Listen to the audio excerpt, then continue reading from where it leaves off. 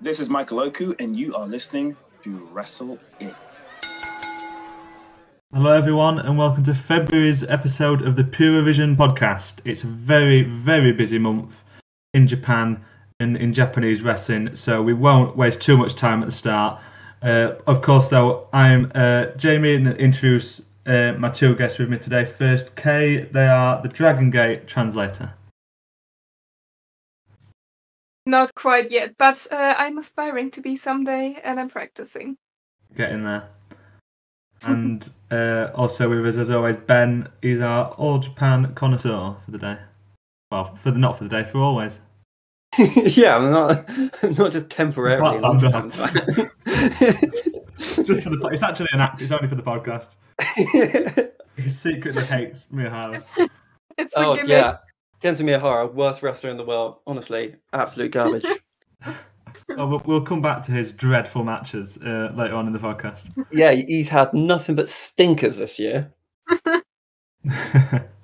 And there's no other place to start than with the best wrestler to have ever wrestled ever. And Keiji Muto's retirement show. Glad to see you back on the Jack Morris train. That train is unfortunately in the station. That will be leaving soon. But we'll start with this month with the Muto show on the 21st of February in the Tokyo Dome. I read 30,000 and I think 93, so they got over 30,000 in. So a big crowd, bigger by I think about 3,000 than there was for Wrestle Kingdom this year. And all things considered, a very long but a very fitting and a very good show. I mean, you can't have a show like this and it be short. Really, if there's a time you can do an extremely long show with tons and tons of matches, it's this show. And I mean, like, the matches were good as well. There's so much interesting stuff going on. I mean, you had TJPW on the pre-show, so yeah, I mean, the bar's pretty high in terms of the quality of matches, despite the fact that there are so many. Yeah, I also did like how they set it up with the breaks in between the three sections. That's something I... Can you imagine just doing this whole show just non-stop? Yeah, like, that's something that for those really long pay-per-views, I think should be more common, honestly, also in American wrestling. Because, like, that way there doesn't have to be like a pee-break match. People can just go in the fucking break. They built in. So I reckon we'll work downwards. So from the main event, okay. So I tried merging the names then. Keiji Muto against Tetsuya Naito, and I mean, I'm sorry. Are you forgetting the real main event? Well, I'm still not quite sure it happened. I still think it was a dream. I'd had a couple of drinks by that point, and I thought I was hallucinating. I don't know what was happening.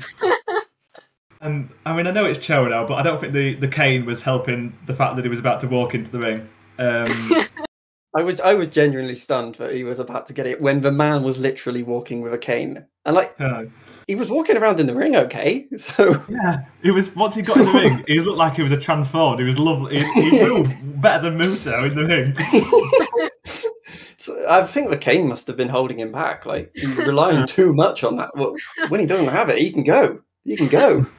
Like, from what I know from my friend who has a cane, sometimes for short spurts, they can also still, run fairly They can also quickly. still wrestle Keiji Muto. I mean, they are He's younger than Keiji training Muto. to be a wrestler. So maybe you'll come out of retirement for them. I looked this up afterwards, and I think he's 59, so slightly younger. But I don't know how old Tiger Vittori is, but there's some years in that ring there. In the Yeah, I mean, the real he may main be event. younger, but 59's not young, is it? Oh no. Even not by Japanese wrestling standards. Yeah. Yeah. But yeah, it that was. Well, I was just going to say it was maybe a bit more after the fact, personally, with knowing the information, but it was both Muto and Chono's first ever match in wrestling was against each other, so it was it built a nice That's circle. nice. I like that. I like that. It was very nice as Yeah. well, because when this was all going down, like, I mean, those old men, they got to me. My emotions were just flowing out all over the place. But honestly, it was when Chono came out at the start that really initially kicked that off and sent me. Because, you know, it's kind of like Muto's match was kind of going to be like the closest he's going to get to a retirement match. Or so I thought, until this madman goes and straight up calls him out. And then we actually get that retirement match for Chono as well. It was so And he won. perfect and so lovely. And he won as well. That was, I thought maybe, you know, since Muto put Naito over, maybe he's not going to put Chono over. He's got to get one win on the card if he's going to do double duty. But no, two people in one night. He was insane. When I saw Chono walking into the ring, I thought, oh, well, he's getting his win back. This is what it's all for. I was rolling it. Oh my god, it was so. I enjoyed it, and it was really funny. But all in seriousness, a proper way to end his career, I thought, and it worked very well. Yeah. I mean, we do all know that the real purpose of that match was to make sure that Naito will never ever win a Tokyo main event. And I say that's a good thing. Oh. You can like Jack Morris, but the Naito dissing is not. He did work his socks off in that match, didn't he?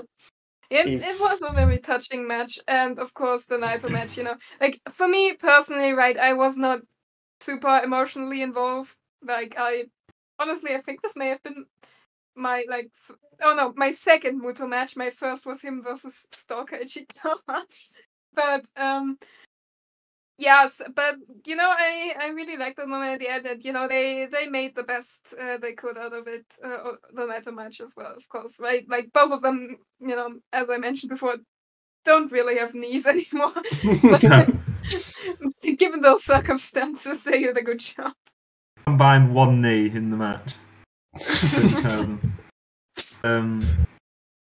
No, I genuinely thought it was an enjoyable match, but obviously not. It wrestled a little bit slower, but that's expected, and it's not really an issue, I didn't think. Yeah, I didn't really expect too much, obviously, given the knees situation, but I do think they made the best of it they could, really. And Muto teasing that moonsault not once but twice. I know. And both times it got me desperate for him to do this moonsault. I'm kind of gutted he didn't. I thought he was going to do it. Very gutted. Like, if you're going to do it once as a tease, cool, that's fine. But if you're going to do it twice, come on, Muto, at least commit to it and just give us one last knee wreckage. That's all I wanted. His knee in the ring. You know, like the Undertaker left his hat in the ring. That's a perfect way to go out. But no, it was. I did think they were going to do it though. I mean, you can tease it once, but to tease it twice and then not do it. Teasing it twice to not do it is like. I mean, I do wonder. Maybe second time he was considering it, but maybe then Naito could see. Oh yeah, he's not going to do this. I'm going to roll out the way. This isn't happening. No. He cares too much about Muto's safety, more than Muto does. Well, yeah. Yeah, but not the only match on the show, obviously. Maybe the best match in terms of ring work was the co-main event, the semi-main event, with Okada taking on Kiyomiya in the Battle of the Aces. And if we ignore the fact that Okada did his best to bury him, it was a good match, this one, I thought. The finish was weird, but the rest of it was good.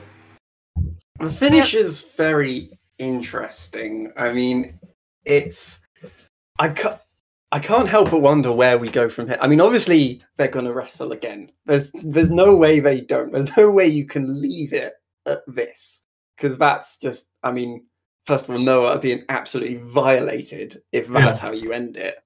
But also, like, I don't know. It's just I'm now left wondering, how are you going to rope Okada into this again? Because Kaito wanted the match. Kaito, you know, he did that brawl. He pretty much forced Okada into this, and then he doesn't just lose, but he kind of gets punked out. You know, he gets just beat. I mean, it was a good match. It was good, very competitive until the end, when it was just Okada was just so clear and dominant. When I'm just how can Kaito justify going back to that? I mean, it'll probably be maybe a little while down the line, because I mean, you can't do it again soon. So I'm just wondering how they're gonna work it back into a point where you can run this match back, and then does Kaito win?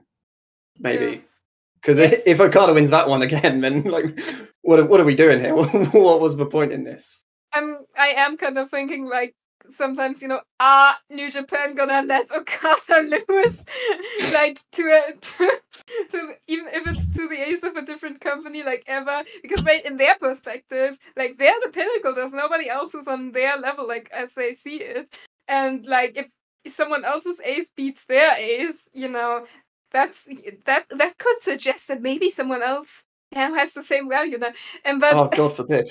yeah, but yeah, it is like the match Like, was. Maybe it could be a case of. I mean, I could imagine them letting Okada lose when he's like at Tanahashi's point, when he's like stepped back and now back whoever is gonna. Yeah. So maybe then they'll probably let him start losing a bit, maybe. But it's really hard to see this Okada being allowed to lose when there's also like no other way for this feud to go apart from him losing to Kaito, unless Kaito suddenly jumps ship, which I don't want because I like Noah more. Yeah, he's like the only young talent that Noah has like put any sort of stock in. He's literally their last hope. Like if they lose Kaito, it's not looking good. There's just no route to a rematch though, because the finish. Like if he'd have been pinned off one Rainmaker, fine. They can just be like, "Well, I'll do you next time." If it's the fact that he pulled him up, he's beat him twice, hasn't he? He pulled him up off the Rainmaker, hit him with the Emulflosion, and then another Rainmaker. One hand on the chest, not even like a full cover. I mean, he's made Kiyomiya look not just lesser than, but really lesser than Okada. And Okada's no reason to, like, in character, to come for a rematch. Kiyomiya just looks a bit desperate if he tries for a rematch. Yeah, this Kiyomiya probably is desperate. I mean, if you think about him and where he is and who he is, you know, you're gonna be desperate for a rematch. But like you said, it's the route back for Okada because. I mean, the wrestling optimist in me believes that they will figure it out and that he will somehow get roped into that match. But I cannot for the life of me think of a way that they could do that.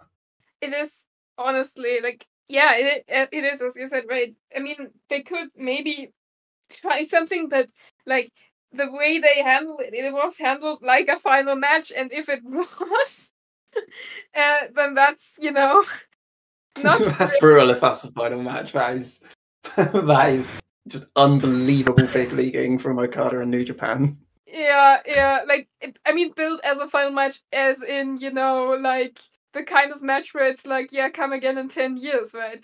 It's like, it is really sad because again, right, Kiyomiya is like the one hope Noah has for their future. All of their like big ticket movers are retiring. They can't rely on them anymore. Or like Kojima is leaving again as well. And so they have to build Kiyomiya up. Like they have to build him ASAP. And it's just like... Yeah, it's like now, because whatever success... I mean, like this doesn't last forever, this little... Yeah, of course. It's like a temporary effect on a game. There's a little timer in the corner of his inventory bar counting down until he's successful again. But it's like now any immediate success he has in Noah, you still kind of got it in his mind that in the other promotion across the way, he's nothing. He's so far below Okada that it kind of doesn't matter. These are just... It does make Noah kind of look like a second-rate promotion, you know? Yeah. It's like, in the grand scheme of things, what's happening here isn't as significant. I don't believe that it is, because, you know, as wrestling fans, we do kind of have this meta view of wrestling where what happens in Noah does matter because it matters to us. But, like, in a kayfabe sense, in if you want to think about this in terms of story, it doesn't matter really, because he's just, the GHC isn't as prestigious if the champion can get beat that easily by Okada. Yeah.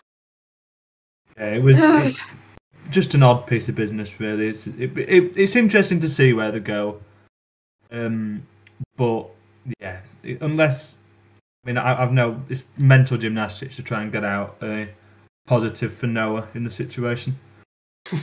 But what? Being a Noah fan, you normally have to do a lot of mental gymnastics to find some positives. Well, this one will help you out because this was a match that did have, I thought, a bit of positives for Noah, with Hiromu Takahashi taking on Amakusa, and it was quite a short match, but very pacey and very busy, very action-packed. It could have been a bit longer if it was. I think they'd have come out with an even better match, but they did really well with the time they had. I think it was a little symptom of the whole show, having the first half had such a get everyone on the card feel that it was some of the matches, and this one was probably suffered the most in terms of the bigger matches got time shaved off it when it could have maybe with a couple more minutes. But what they had, I still think it was a good match. Yeah, it was definitely a very impressive match, right? For me personally, I was missing a lot of the backstory on this match. I did not really know a lot about, for instance, the feud between Nakajima and the main guy. You're gonna kill me for not remembering his name. Are you talking about Kento Miyahara? Yes, I'm sorry. Oh, good lord. Feel free to leave. Yeah, I'm done. Sorry. Can't be having this. I remembered his name the entire time up until now, and I was just like, shit. He's just no Jack Morris, is he? That's a name you can't forget. I'm sorry, but yeah,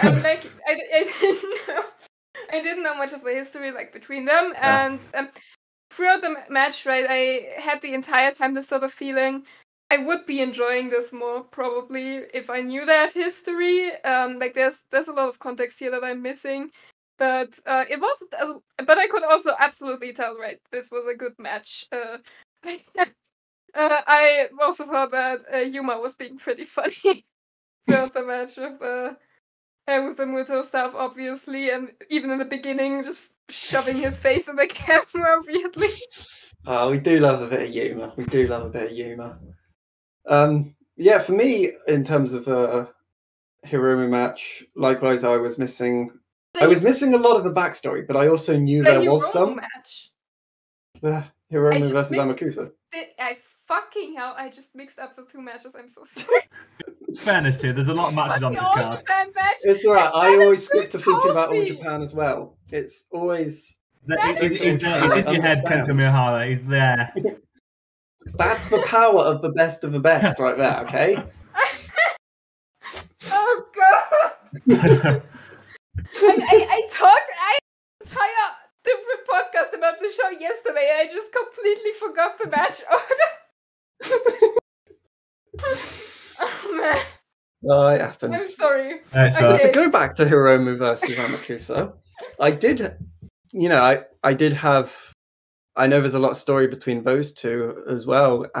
This I didn't really have much of, but I just know it's there. So I sort of was sat there feeling like I'm missing a lot of this. I mean, juniors aren't normally my thing. Hiromu's not really my thing. I mean, I like him, but I feel like I've been so overexposed to him that I don't really take an interest to him these days. But in terms of actual just the match they worked, it was good junior stuff. There was lots of just absolutely mental flying all over the place and lots of good wrestling. Without my law knowledge, I struggle to give it more of a analysis from that. But yeah, good wrestling, good junior wrestling. I liked it. It didn't go too long for me or too short because in terms of not knowing so much, I'm not as invested in it. But so it was kind of perfect for keeping my attention. Yeah.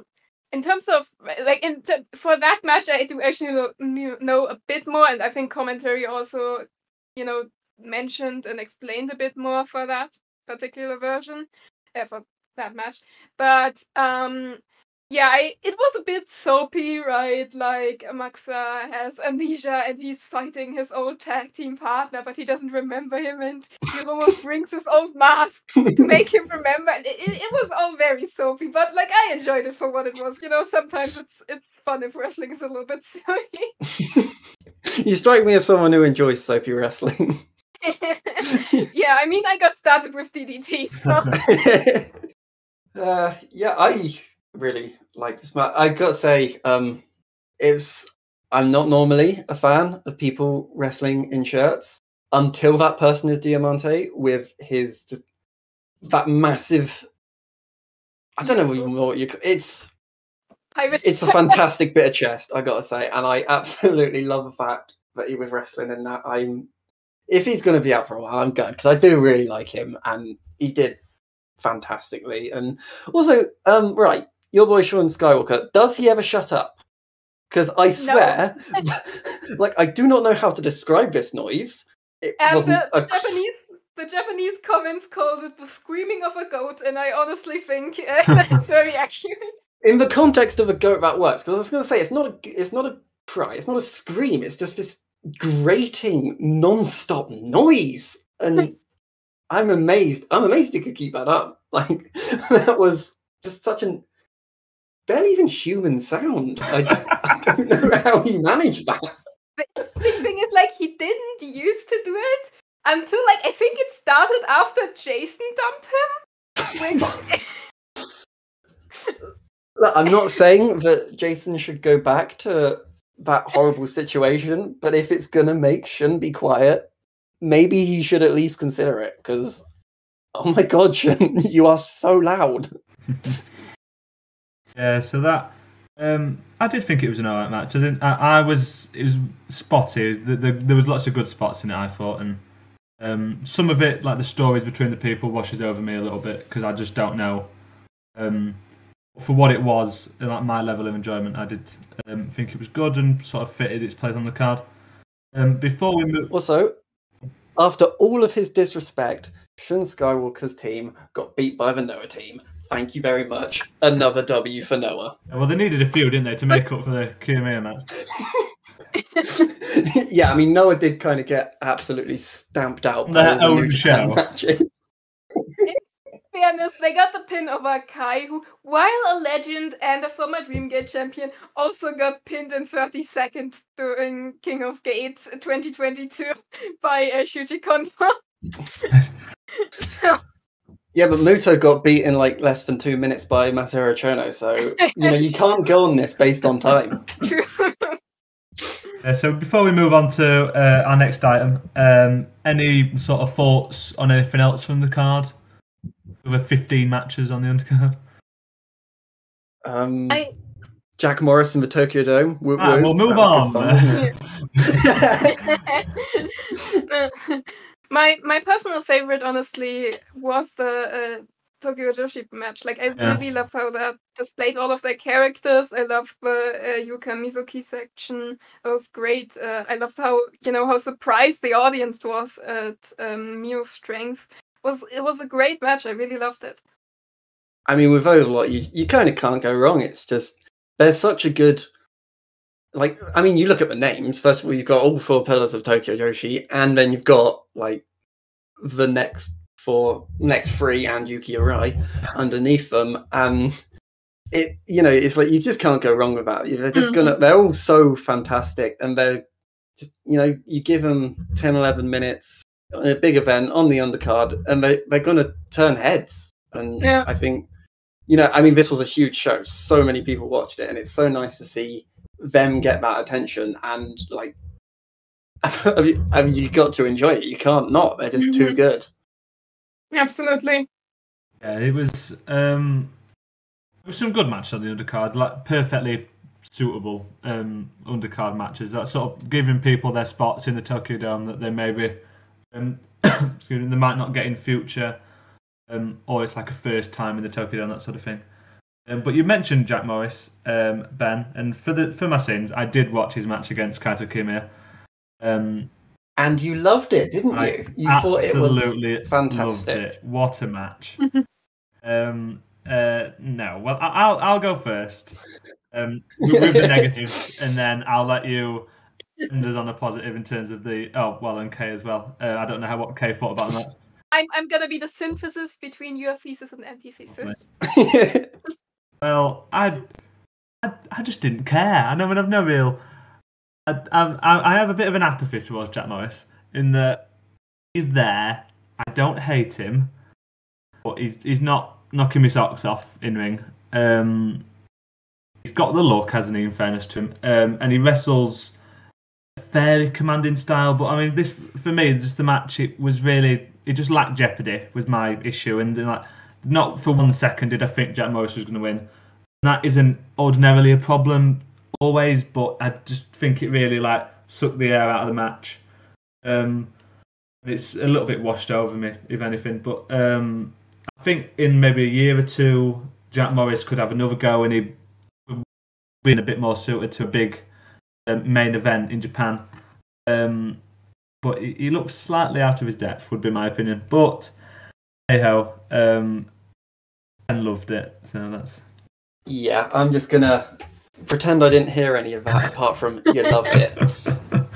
I was really excited when this match was announced. There's something about just Jack Morris's whole time in Noah that's been so wild. I mean, you think this time last year he's working at a gym in I can't remember where in Scotland, and a few months ago I was watching him in half a basketball sports hall wrestling, and now he's challenging for the GHC heavyweight title, and it's just really nice to see how well he's kind of risen to the challenge of being put on this stage. I mean, yes, this match did lack jeopardy. There was no way in hell that Jack Morris was going to win the GHC heavyweight championship right before the Tokyo Dome. That was never gonna happen. I mean, imagine taking your top belt off your top guy just before the Tokyo Dome. Oof, that would never happen in a promotion I watch.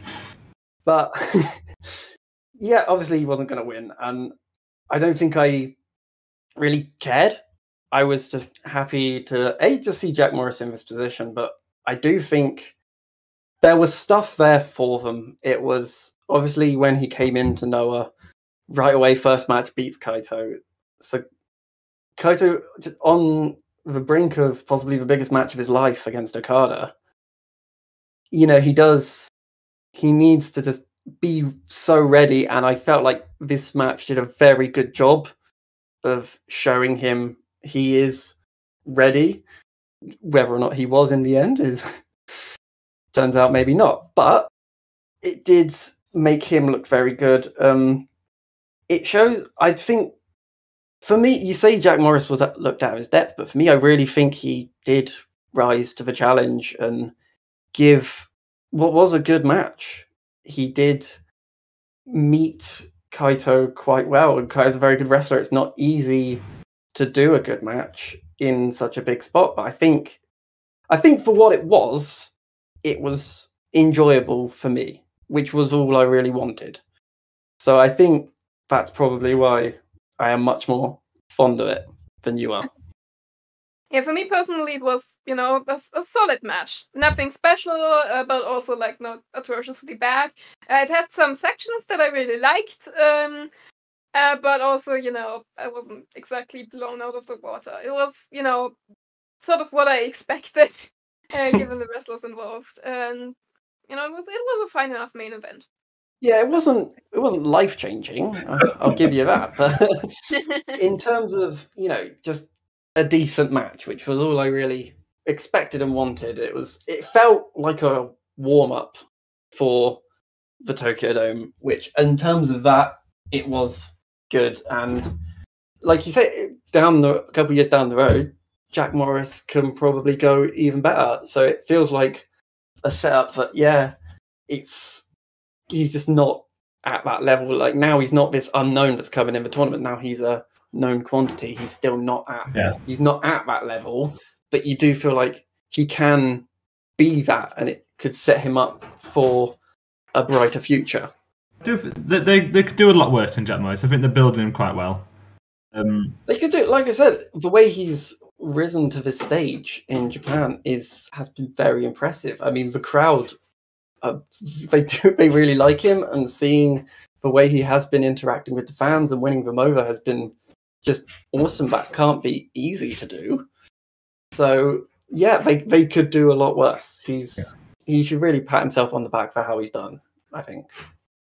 Nothing that well. That really is sort of it for Noah. There's not much else going on apart from the tag team title change with Masa Kitamiya and Daiki Inaba winning the titles from Sugiura and Kojima.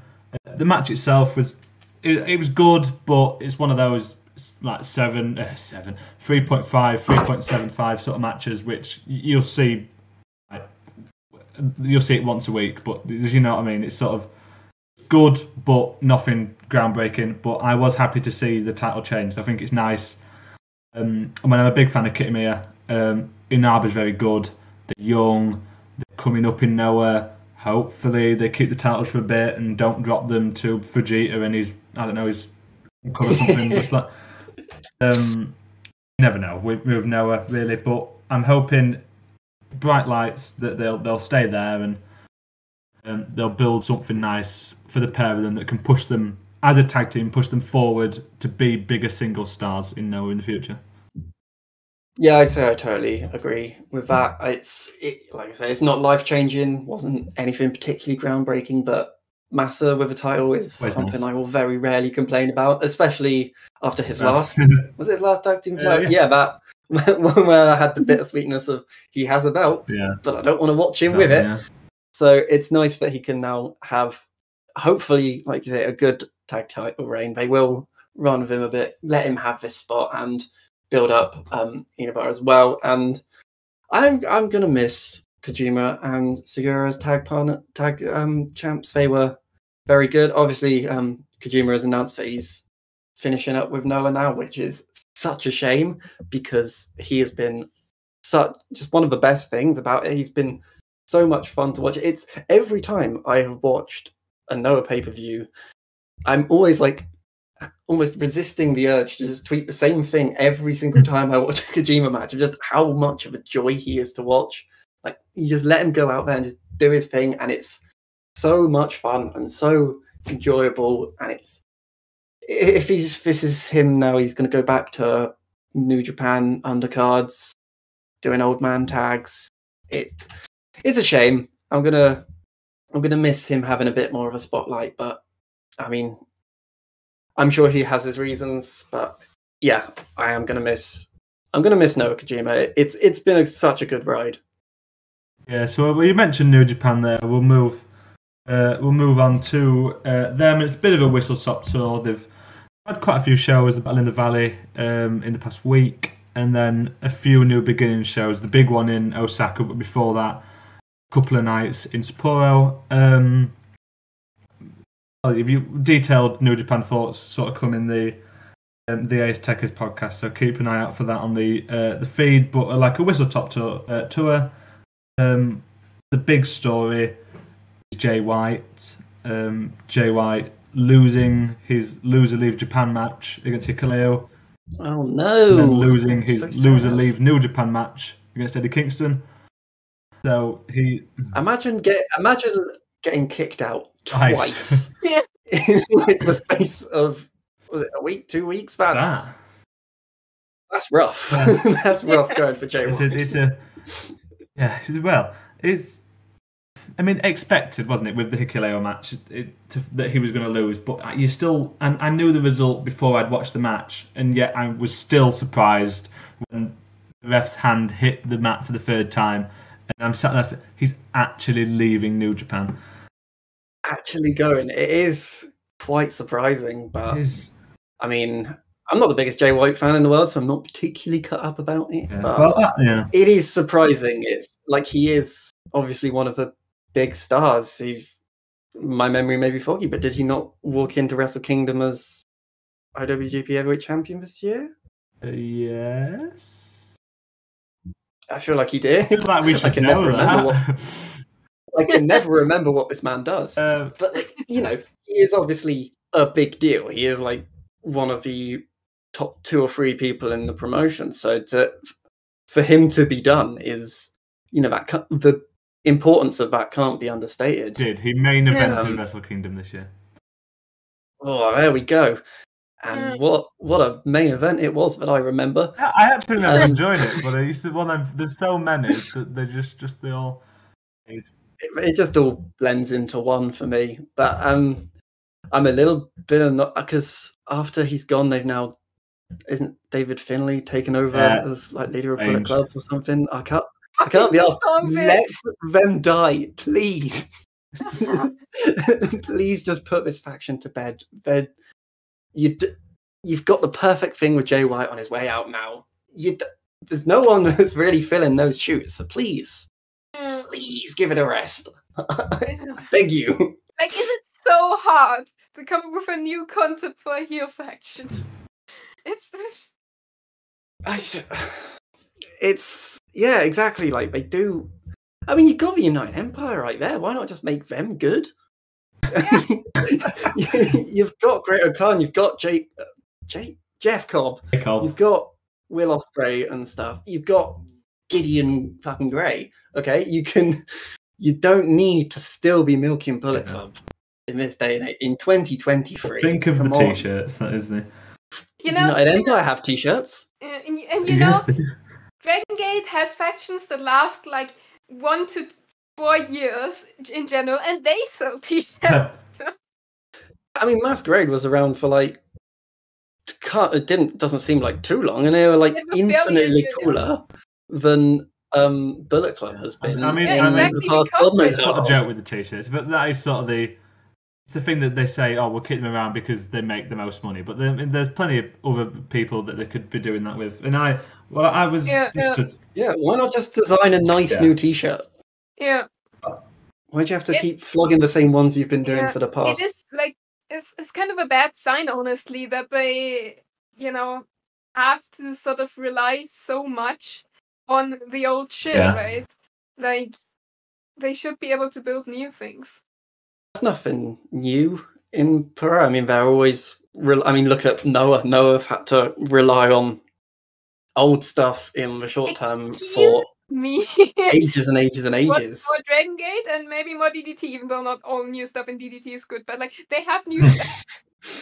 Yeah, I'm not saying everyone relies on old stuff. I'm just saying it's nothing new to sort of have. Okay, sorry. Have to go to that big old tried and tested good stuff in terms of just getting a paycheck. Yeah. Big difference between that's nothing new and there's nothing new. Yeah, I misheard that. I honestly cannot tell the difference between those two sentences. That's nothing new in pro wrestling means it has happened before in pro wrestling. Oh wait, no, I just got it. Oh, I'm really not good at the English language. Well, I mean, I can't say a lot, can I? I just miss words out and different letters I don't fancy saying. I don't know the difference between that's and theirs. You mentioned there about United Empire, and a bit of a tangent, but I was at there was a 1PW show in the UK in Lincoln on Saturday, and the main event, Will Ospreay against Robbie X. So I've seen Will Ospreay wrestle live, which was nice. And me too. It was the crowd was loud all night, in fairness, but when Will Ospreay's music hit, it was like they'd gone from a 10 to an 11, and it was. The place went mental for him, and loads of people doing the hand sign and t-shirts, Will Ospreay everywhere. And Robbie X is from Lincoln, so it was his hometown. Will Ospreay was getting cheered more than Robbie X. Oh, I mean, I don't want to be mean to Robbie X, but I'd much rather watch Will Ospreay. So I can't say that sort of thing. He's got that star power, and the United Empire's over. More than enough to fill in. He does. Fill the shoes of Bullet Club if they went down that path, but it doesn't seem like they are. Yeah, I feel like if they just put maybe just a little bit more behind them. I mean, United Empire typically have been woefully unsuccessful at Wrestle Kingdom, and I feel like they're not giving them that chance to if you just gave them the trust that you have. See, for some reason in Bullet Club, that maybe you could let Bullet Club die. Maybe United Empire's t-shirts are not good enough. I mean, I will give you. I do think the Bullet Club t-shirt is better than the United Empire one, but again, just design a better logo. You can make a new t-shirt. Yeah. So in terms of matches for New Japan, the biggest match of the month. Shingo Takagi challenging Kazuchika Okada for the World Heavyweight Championship, and I mean this was incredible at New Beginning in Osaka, match of the year level match. This one, it was a proper New Japan main event. Closing stretch is exactly how you'd imagine, with all the near falls and no sells and like the big spots and all the big moves getting hit. They're two of the best wrestlers in the world. They went in the ring together. Had a match, one of the two best wrestlers in the world are going to have against each other, and it was masterful. Absolutely loved it. I mean, you're obviously going to expect brilliance when you've got someone like Okada and someone like Takagi stepping in the ring. I mean, Okada, in terms of like his New Japan stuff, is not. It's not often that I take an interest in what he's doing these days, and in terms of matches, I find he often. The level of his match will often depend on his opponent. If you get, because he is quite formulaic in what he does. So what kind of relies on is if you give him a really, really good opponent, then you'll get a really, really good match. I mean, he's going to get a good match, but it's just the level of how good. And with Shingo, he is like one of the top levels that you can go for. So Shingo's just. That man represents like everything I love in a wrestler, and I think he shone through in this match in particular very, very well. And like you said, that closing stretch in particular, something that Okada and Shingo are both just absolute masters of. So yeah, I thought that shone through very, very nicely. Yeah, definitely. I really love the striking in this match. Like, I love really good, like, hard hits. Like, you could really believe that those two are knocking the shit out of each other. I love that. Really good match. And yeah, I'm the same. Like, I'm generally usually not that interested in, like, the ace characters. So, as you said, it does often sort of depend on the opponents to make a match interesting, to, bring in that kind of, like, variance, that kind of personality, and obviously Shingo did that fantastically here. I'd probably say for me, one of my only issues with this match is as amazing as it was, I don't think I'm going to care in a few months. Like when it gets to the point of like, I'm looking back at the highlights of wrestling in the year, I feel like as good of a match as this was in a vacuum, in the grand scheme of things, I'm so, okay, it happened, it was very good, so what, Yeah. I mean, if you want to look at this as like Okada's warm up to the Tokyo Dome, I will give you, he's done a little bit better than Jack Morris there. But I don't know, it was very good, but I don't know if it was memorable for me. Yeah, that's fair enough. Big issue. I think also, like, in order for a match to be like super memorable, there needs to be some kind of, more in-depth story behind it. Doesn't have to be like the kind of story that I like, but some kind of can be sort of shoot kayfabe intermingling, can be like a proper planned storyline, but like there does need to be some kind of emotional hook to it. And that match, it had some great wrestling, but it kind of lacked that deeper emotional hook. That's it. I think the match just needs something to hook onto, and I just think it lacks that. It was a very good wrestling match, but not much more.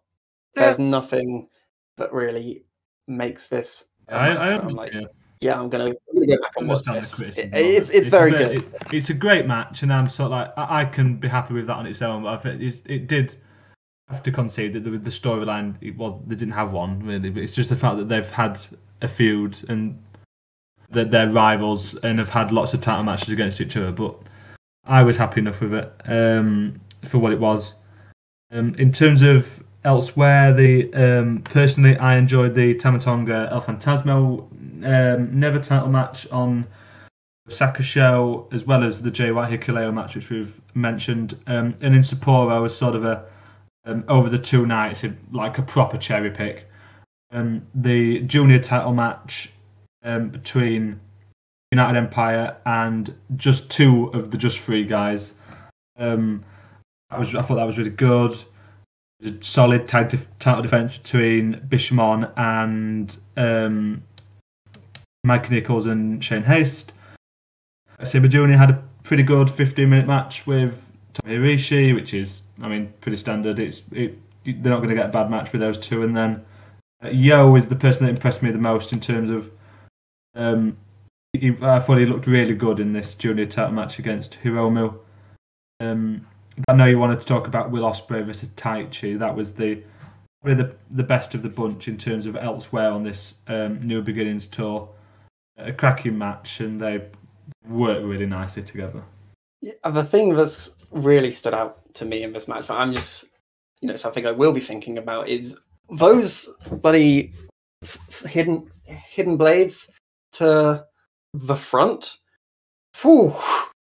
Oh my god. Will was this was a great match, obviously, hence why we're talking about it. But the brutality of that move in particular is just, it's ingrained into my brain. I can't stop just watching this man just suddenly fly out at Taichi and just knock his head clean off. It was unbelievable. Yeah, I was listening to a podcast. I think it was Grapple. I was on the train and they were talking about this match. They were just talking about how that move in itself, how well done it is in terms that it looks so real, and you can't. I mean, he could be punching him in the face or elbow, or whatever. But it just looks so effective and so brutal, so savage. It's a cracking wrestling move. Yeah, he's popped off with that one. He's really, it's just great. It's such a, and when he uses it, it does often have like that gravitas and that, this is a dangerous move, which it should, because it looks like such a dangerous move. I mean, I've not taken one, so I can't tell you how dangerous it actually is, but it certainly looks. Famously give Ibushi a concussion. Well, there we go. It is.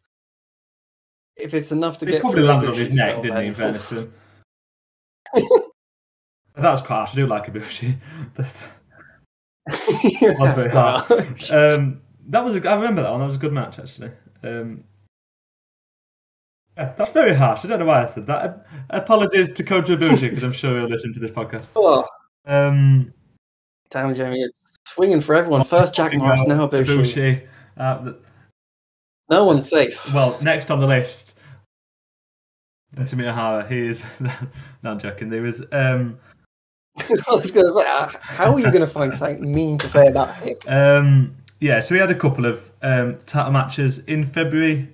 Both, I thought, I enjoyed both of them. We'll start with his one against Aoyagi on the Yuma Aoyagi on the 4th of February. Another incredible Miyahara match, and these two have got great chemistry, haven't they? And it had a lovely flow and it built nicely. They were quite slow and patient at the start, and then towards the end they were just going hell for leather, and it was amazing. But I just wanted to pick out just one thing in particular: the actual finish of the struggle of Miyahara hitting his suplex. You could just see that Aoyagi was so desperate to get out of it, and it felt really real. And that, for me, that's the little details is what makes it. Yeah, I mean, Kento is one of the best wrestlers in the world. He is it's the end of February, and he is my front runner for Wrestler of the Year at the moment. The amount of, he's just having banger after banger after banger, and like that finishing suplex is something that's always stood out to me about him. The way it is built so well, and like you said, you could see Yuma was so desperate not to let him hit it, and you know when it's like that the second that move lands, it's done, it's finished. And especially with Yuma, I mean, as we were talking earlier with the Jack Morris match, Jeopardy and title match is always good. And with Yuma, there's not a more, well, at least I thought so, there's not a more Jeopardy title match for Kento. Like, you know it's coming. You know he's going to win that belt soon. It's like, I want to say by the end of the year. I think probably. And it's like, this genuinely felt like he had a chance. Like, he could do it. Yeah. And obviously he didn't. And it's like, you know, you have that heartbreak of Yuma not doing it when you thought this could be the time. But I also don't feel like it's still not going to happen. You know, I don't feel dejected and sad. I'm like, yeah, it's still coming. It's still coming. He put up a very good fight, and they had a very good match. It's still just a matter of short time. I do think, even if he's not going to be Kento. I do picture a world where he takes it off Yuji Nagata. I could see that being a big match he can go to. I mean, now Yuji has a title. Like, where do you go from here? To take it off of Kento and put it back on him. I mean, that would be very All Japan, considering last year they took it off him to give it to Jake just so they could give it to Suwama, just so they could give it back to Kento. So it would not surprise me if they did that, but I don't think that would be a good idea. So I guess in terms of Kento and Yuma and their story and where that goes, I'm guessing what you're going to see is maybe they go into this match with the roles reversed to what it usually is, and this time Yuma will maybe be champion and Kento will step. That's a different dynamic. When Yuma gets a belt, there's no way they don't do a Kento match. Like, that's definitely going to happen. It's just a matter of when. Yeah, definitely. It's one of the promotions where you sort of know what's going to happen, but it's when, isn't it? It'll happen eventually, and it's just holding out for it. Yeah, exactly. It's the writing is on the wall. We're just waiting for it to happen. Yeah, I mean, like, the options other than that feel very limited. Again, it's not. Since Jet Lee's left, I mean, it's them two, isn't it? It's Miyahara and Iwagi, and that's about it. Yeah, they're a bit thin on the ground. You could probably get away with Shuji Ishikawa, but you're not going to do much with that, are you? Yeah, it's unless they build someone. If you want to grow as a promotion, that's not going to help you. Yeah, really, is it? As good as could you just picture a world where Iwagi wins the Champions Carnival, which isn't bad because he can then have his match with Nagata. I think the thing they should be doing is adding someone else to the main event mix, and they can do that in the Champions Carnival. Someone like Ishino or Honda or whoever, just add someone else into the mix. So in Nomura, he's been given a bit of a spotlight. Yeah, I think a movement of Nomura and Ishino in particular. But putting them in as competitors would be nice. You do need somebody else. You can't just get by on Kento. As good as they are, they can't wrestle every week. Yeah, no. Exactly. Otherwise, you're just running the same thing and it's repetitive, and that'll get old and you'll lose interest. You need to keep it fresh, keep it moving. I mean, it is very unfortunate for Japan having lost Jake Lee that they now don't have that little triangle of people. You need at least three, don't they, at the top? So. Yeah. You can build new stars. Definitely. It is possible. They built you do see it happening in wrestling. So Lee and Iwaki, haven't they? They came up from, and they built those two. So there's no reason why they can't do it with somebody else.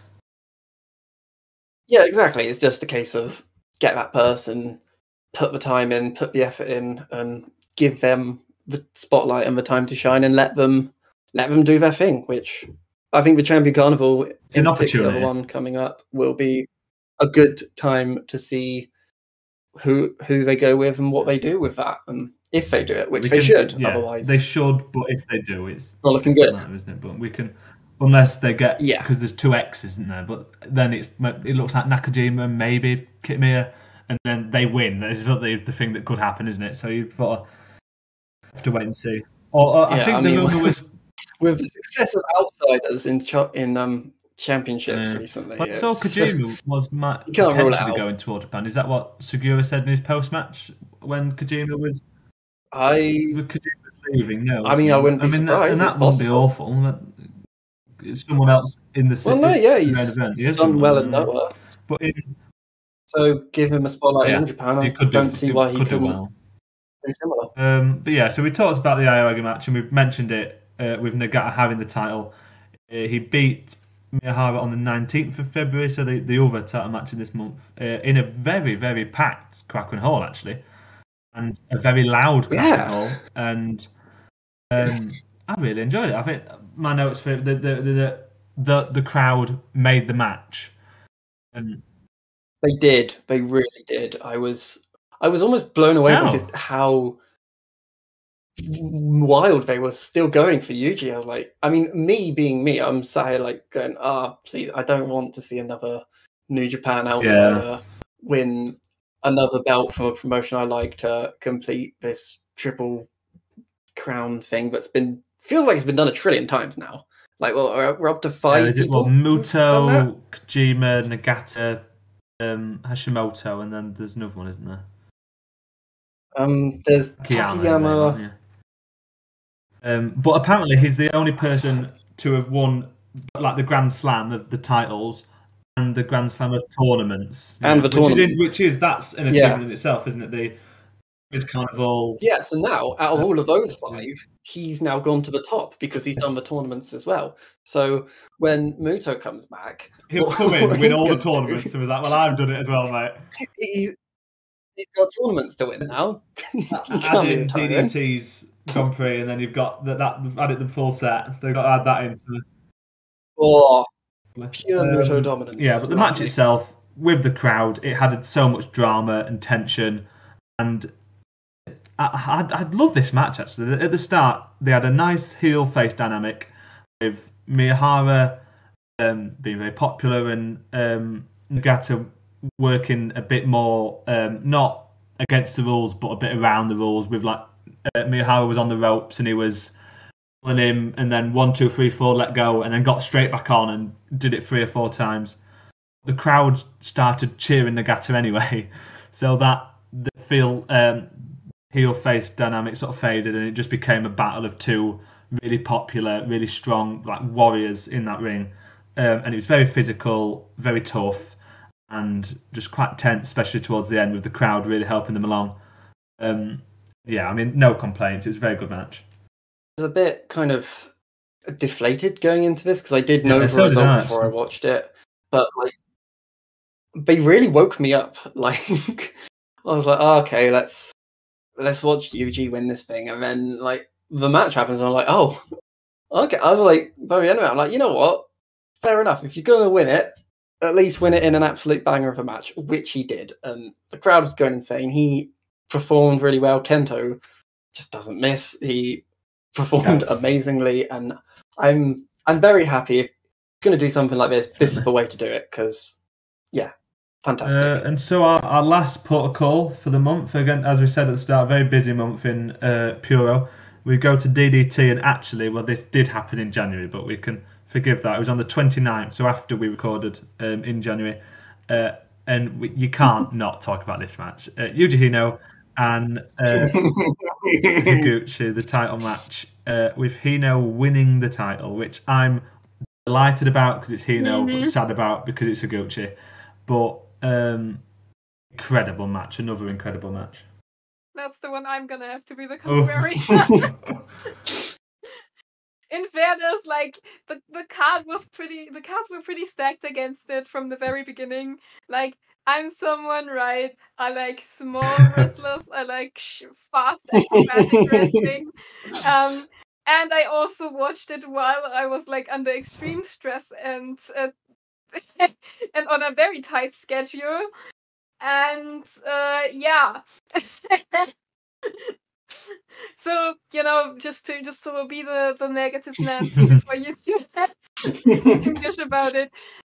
For me personally, like during all of those fucking shopping sections, I just kept thinking like, fucking get to the point. That was the point. The shopping was the point. I was so bored. I'd also been watching a fuck ton of Takuma Fujiwara matches, like one of the most acrobatic and creative rookies like you've ever seen, right? To prepare for an article about him, and then I was watching this, and I was so bored. I like the sections. I like the sections where Higuchi but that he did in fact have other moves. I like those sections. But like chopping for me personally, like chopping does nothing for me. Like I think it's fine as like a section in a match, but like just fucking extended chopping sections are extremely boring to me. So unfortunately, this match was extremely boring to me. For comparison, I think for me, a chop falls just underneath a lariat in terms of my absolute favourite move in wrestling. So unsurprisingly, I probably have the total opposite opinion on this. That Jack Morris Kimu all over again, isn't it? It's just the... It is. I need to have beef with both of you over something, so I'm glad Equal opportunities, we've maybe. got that. But this... an opportunity to tell you you're both wrong and you don't understand wrestling like I do.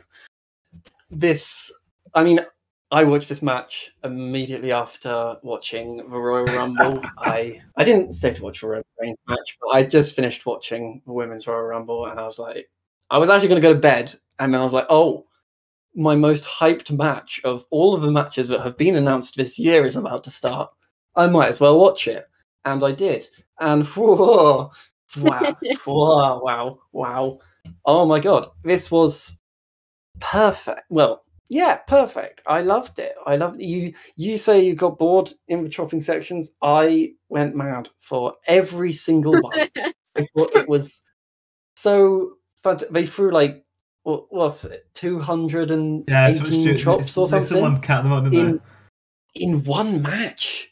In one match, Jamie. Oh, there was so much to it. I mean, there's one bit in particular when they start exchanging the top chops, when Yuji just hits such a half-assed chop, but it's so powerful that like even when it feels like he's not trying, or even if you then look to the other end of the match when you're building towards the finish, when they're like totally gassed and still laying into each other, it's like every single one was thrown with such force and power. I mean, it's no secret I like powerhouses. I like the big boys.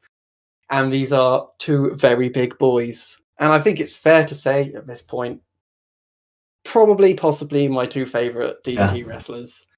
And this was everything I hoped it would be. There was so many moments. Higuchi, his talent for somehow being so big and intimidating, while also being kind of sympathetic and engaging, and like I want to root for him, and I don't feel like he is always going to win, even though he looks like he really should. Like, he feels like someone who should be destroying everyone, but it does also have this ability to draw you in and really feel for him when he does come up short like he did in this match. Yeah, I mean, I think it's like an opinion on styles, isn't it? I mean, for me, I'm sort of in the same boat with you as with Hino and Higuchi being, if not my two favourite, definitely two of my favourites in DDT and in wrestling as an whole. I'd say this is just perfect for me. It's just chop after chop after chop, and they just batter each other. And it's like when people ask you, it's like the wrestling's fake thing, and obviously they know who's going to win, but you can't fake getting hammered in the chest by a really massive bloke. Yeah, I mean, Higuchi's chest was like purple. But halfway, the chests were like bright red. They were, it was like it felt really like attritional, and they were just taking every like chunks out of each other until one of them fell and couldn't take any more. And perfect. And I mean, we were a bit late to talking about it, obviously, like given how we structured the podcast, but it could be 5 months down the line and I'd still want to talk about this, and it'll come back at the end of the year as a one to talk about. I mean, like, if we look at last year with Higuchi versus Takeshita, I was watching that match over and over and over again and called that my match of the year, and I possibly watched this match already. That's how hooked on it I have been. And one thing I did really like about it is it felt like Hino was just that little bit ahead of Higuchi, and like particularly towards the end, it had that moment where before the final move has been hit, you can feel that the match is kind of done. There was the last 2 chops he threw before he finished the match, where Higuchi gets to his feet, he hits it, and Higuchi just falls like a sack of bricks. And it's like at that moment, Higuchi's done. He can beat Hino one day, but this is not going to be the time. And Hino's got it, and that's nice as well, because I think it leaves something open for Higuchi, because he's done so much in this reign with Endo and Takeshita and Sakaguchi that it's nice but now he's lost it. He's still got that. He still needs to beat Hino. He has that unfinished business, but there is no way that this can be the last time Higuchi has the KOD overweight champion. If it's not, I need to have personal words with Sanshiro Takagi to figure out what the hell is going on, because he's had such an amazing reign, and it's nice that there is that door open for him to probably go back to that spot one day, and I can't wait. And now we get to enjoy Hino's It's getting better, doesn't it? It's not. It keeps getting better. It's DDT is catering perfectly to us, Jamie. Sorry, Kay. Been off the pheromones match in the undercard and just watch the rest of it. It's great. You'll get Endo back with the belt one day. I'm sure. Okay. Honestly, I'd also take Ueno with the belt, or fucking have Saki Akai take it off of Hino. I would, to be fair, if they want to have Saki Akai beat Yuji Hino, I mean, give him a reign first. Give him a couple of months. But I'd be okay with that in the end. Don't tease me by giving Hino the belt and then immediately taking it off. It's a nice high for us to end on this month, and well, for us at least. Sorry, Kay. we'll be back. No, I just want to say I still love tag. Of course, yeah. We're gonna talk about that next month. That's when I get to go. Well, I'm hoping that I'll find a bit more time for Dragon Gate, because I always feel that we talk about it more than what we did at probably the start, but I don't watch it enough to what we need. But it's appealing. There's that many companies. That's the problem, isn't it, with me? Yeah, in fairness, I don't watch Japan, so it's kind of even. Yeah, I've got a very daunting task now. There is a whole tournament I have not been paying attention to, but I need to catch up on. Of course not. Now, so that's fun. I was doing so well at the start. Tournament season early this year. Then they announced a tournament, and I'm gone. Champions Carnival, New Japan Cup, and then we've got obviously moving towards the summer after that. But crikey, you've gone that as well, haven't you? Oh, it's not looking good for Dragon Tournament season is started early, but we'll. I need to get on with those matches ASAP, then, if we've got all that coming up, haven't we? Great. So obviously we'll be back at the end of March. I forgot what month it was then, to talk about everything that's happened in the month beforehand. Before I let it go, it's follow the podcast. It's on all the wrestling social media, but patreon.com/wrestling. You can become a patron for £1 a month or more, but the £1 is the end point, and you get early access to everything and exclusive access to the Into the Wrestleverse podcast, which is a weekly talking shop sort of podcast. But also on the feed, as well as our podcast, you've got Flight of Five, newest edition, Ace Techers, the Ocean Cyclone Show, All Elite Listening, and the Tokyo Joshi Freedom Fighters. So lots to pick from and lots of different variations on the podcast. But before we go, thank you very much, Kay, for joining us. Where can the good people find you? K as in kayfabe.com. There you can find both, my translations for Shun Skywalker's blog, which I really recommend, and recently also links to all of my external work, such as an article for 60 Minute Draw coming out this Friday about, in my opinion, the best rookie story of last year. And hopefully this weekend an article about many people's, including apparently Delph Meltzer's favorite rookie of last year, Takuma Fujiwara. Fantastic. And Ben, yourself? You can find me at Word72 on Twitter, where I get very excited about Yuji Hino a lot. And you can find me at jjohnson_16 on Twitter for all my writing, I've got recently, there's a review of the 1PW show I mentioned earlier. I wrote a review of that show. I went to that's on my Twitter, as is an article about KG Moto's retirement tour I did for wrestling. So if either of those two take your fancy, be sure to go over there. And that is it for February. So thank you both for joining me, and thank you everyone for listening. We'll see you next month.